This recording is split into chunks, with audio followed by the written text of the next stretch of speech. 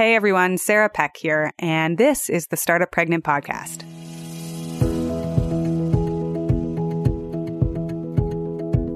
This month we did a special series on our core values. We released our 10 core values out into the world, and I made a mini episode for each one.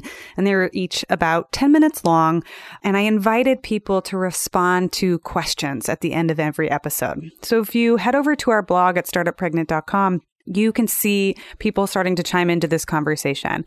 I thought today I would take a little bit of time to share some of what people have been writing in.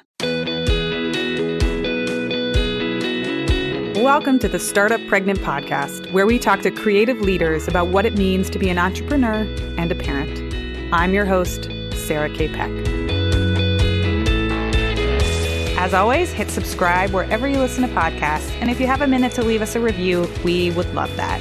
If you need any of the show notes from the show, head to startuppregnant.com. Before I begin, I want to share a concept that I think is important, and it has relevance as we move through this reflection series on the core values. One of the ways that I process and learn is by living out loud, by speaking things out loud, by writing about them, by talking with friends, by sharing them. One of my mentors taught me that you need to be willing to be wrong in public, out loud, as part of the process of innovation and learning. But it's really hard to do. There's so much culturalization and internal desire to be right and to look good and to have the answer and to make it be effortless. And in fact, a lot of this added pressure, I guess it's gendered pressure probably on both genders, but for women in particular, they constantly strike that balance, that line of look good, but don't work hard. Make it look effortless. Be beautiful, have dinner on the table, but laugh like it's a piece of cake. Which for me is never true. I'm usually like no makeup, socks aren't on, I'm a little bit sweaty and stinky, and then people come over for a dinner party and I'm like, hey guys, food was an hour late, and that's how that goes. But I have learned slowly or unlearned slowly, whichever way you look at it, that it's really important to learn how to fail publicly and to be wrong and to make little tiny missteps and edits and adjustments along the way. Because of this, I knew that when I developed these core values, I was at 85% of what I thought was possible. It was 85% complete. And at that point, I had to ship it and share it. Because what happens is when I talk with you and I read what you've written and I speak the words out loud, I learn far more than I ever would if I held on to it and I tried to make it perfect. So in today's episode, I want to share some of your responses, and I invite you to continue to reflect on these core values and think critically through them with me. Not just because it's helpful to me, that would be far too selfish, but also because I have worked with so many people in developing core values and worked with so many startups on this exercise, that examining what makes a really good core value is an exercise that can help you in making your own core values and clarifying those. Some of you have asked me to create a post or create an episode all about coming up with really great core values. So in the process of living out loud, I am going to do that as well. We won't talk about it today, but I'd love to put together my best tips and tools and structures for how to create great core values. One of them, of course, is take a first draft, put it together, and then iterate. Share them with people, get feedback, and see what works and what sticks.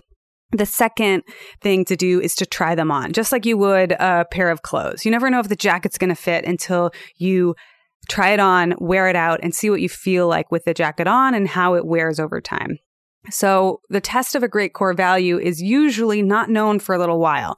And we're going to come back in a couple months and maybe a year from now and see what sticks, what remembers, what people remember, what I remember, whether I used it or not. And I can already see that some of them are starting to work and some of them are not quite working. So the first core value, the one that says, in my experience, I think this is fascinating because so many people responded to this one. I actually think this is the stickiest one so far. Jill wrote in, one of the people listening, she wrote in, she says, I have absolutely found Acknowledging that we each come at everything in life from our own unique set of experiences helps me to have compassion, both for myself and for others. Comparing ourselves can sometimes kill creativity and confidence. Thanks, Jill, for saying that, and amen. Sarah writes in and she says, for her, that in her experience, she doesn't judge others for their parenting choices, but seeing the choices other mothers make sometimes makes her doubt her own.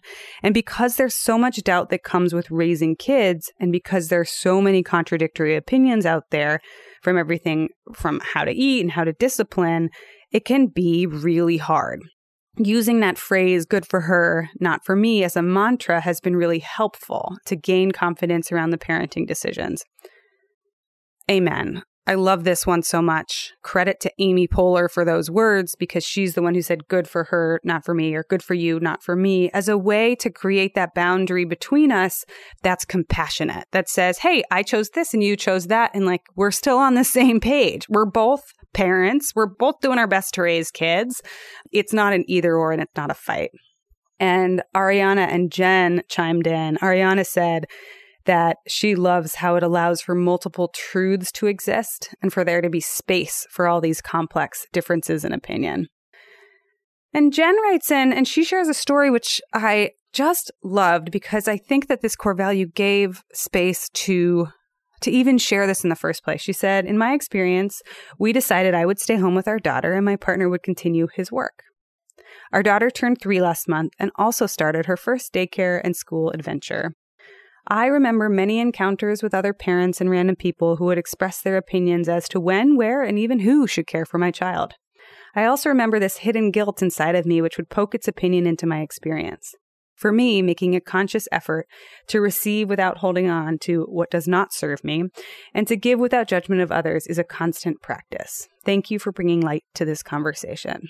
So Jen, I just wanted to say thank you so much for writing in and for sharing the story, because I am sure that even though this is one of my core values, that we all have hidden biases. And I, as this podcast host, will probably tend to talk a lot more to people who are currently working or maybe not taking as much maternity leave or working in tech or working in businesses that are in urban environments. There's a lot of hidden biases that we can take on and take up.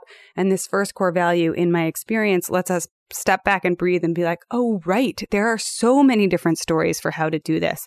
And we don't have to crucify people for doing them in certain ways.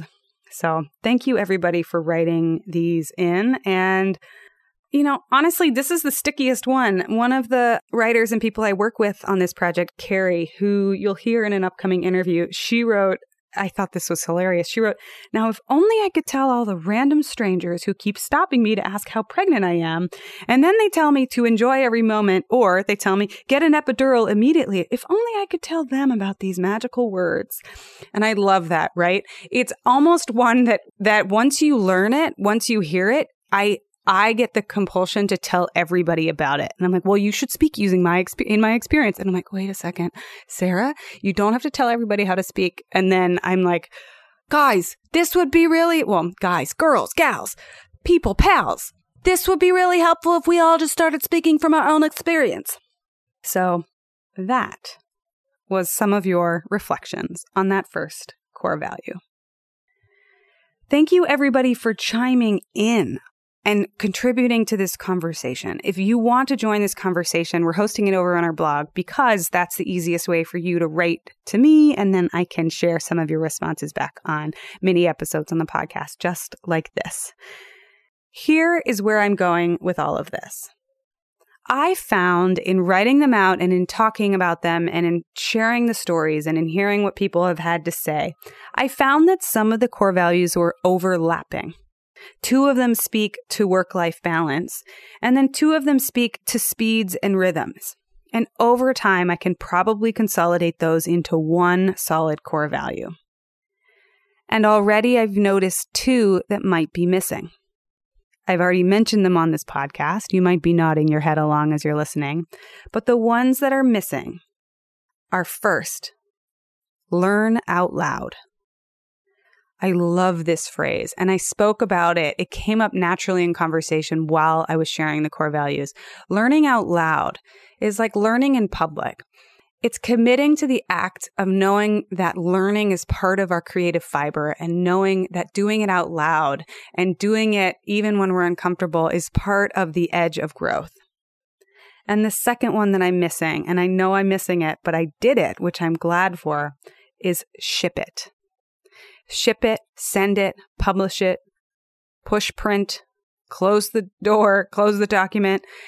It means put it out into the world even before you feel ready. So I'm going to keep playing with these and testing them, and our team is going to use them and try them on just like clothes. But like any business or human process, these are living in relationship with us. They're not static. This is a strange analogy, but we don't have a human and then put it on a shelf, right? We grow them, we engage with them. There's so much more of our attention and time that's required. So in our business, it's the same way. The things that we pay attention to and breathe life into grow and change and shift. So as I use them and study them, I'm going to discover which ones work and stick. I imagine we'll come back a year from now and realize that some of them were totally on track. A few were a bit useless, and some completely changed, or I didn't even know it was coming because I couldn't have known it yet. By living out loud and shipping it, we can move forward and learn.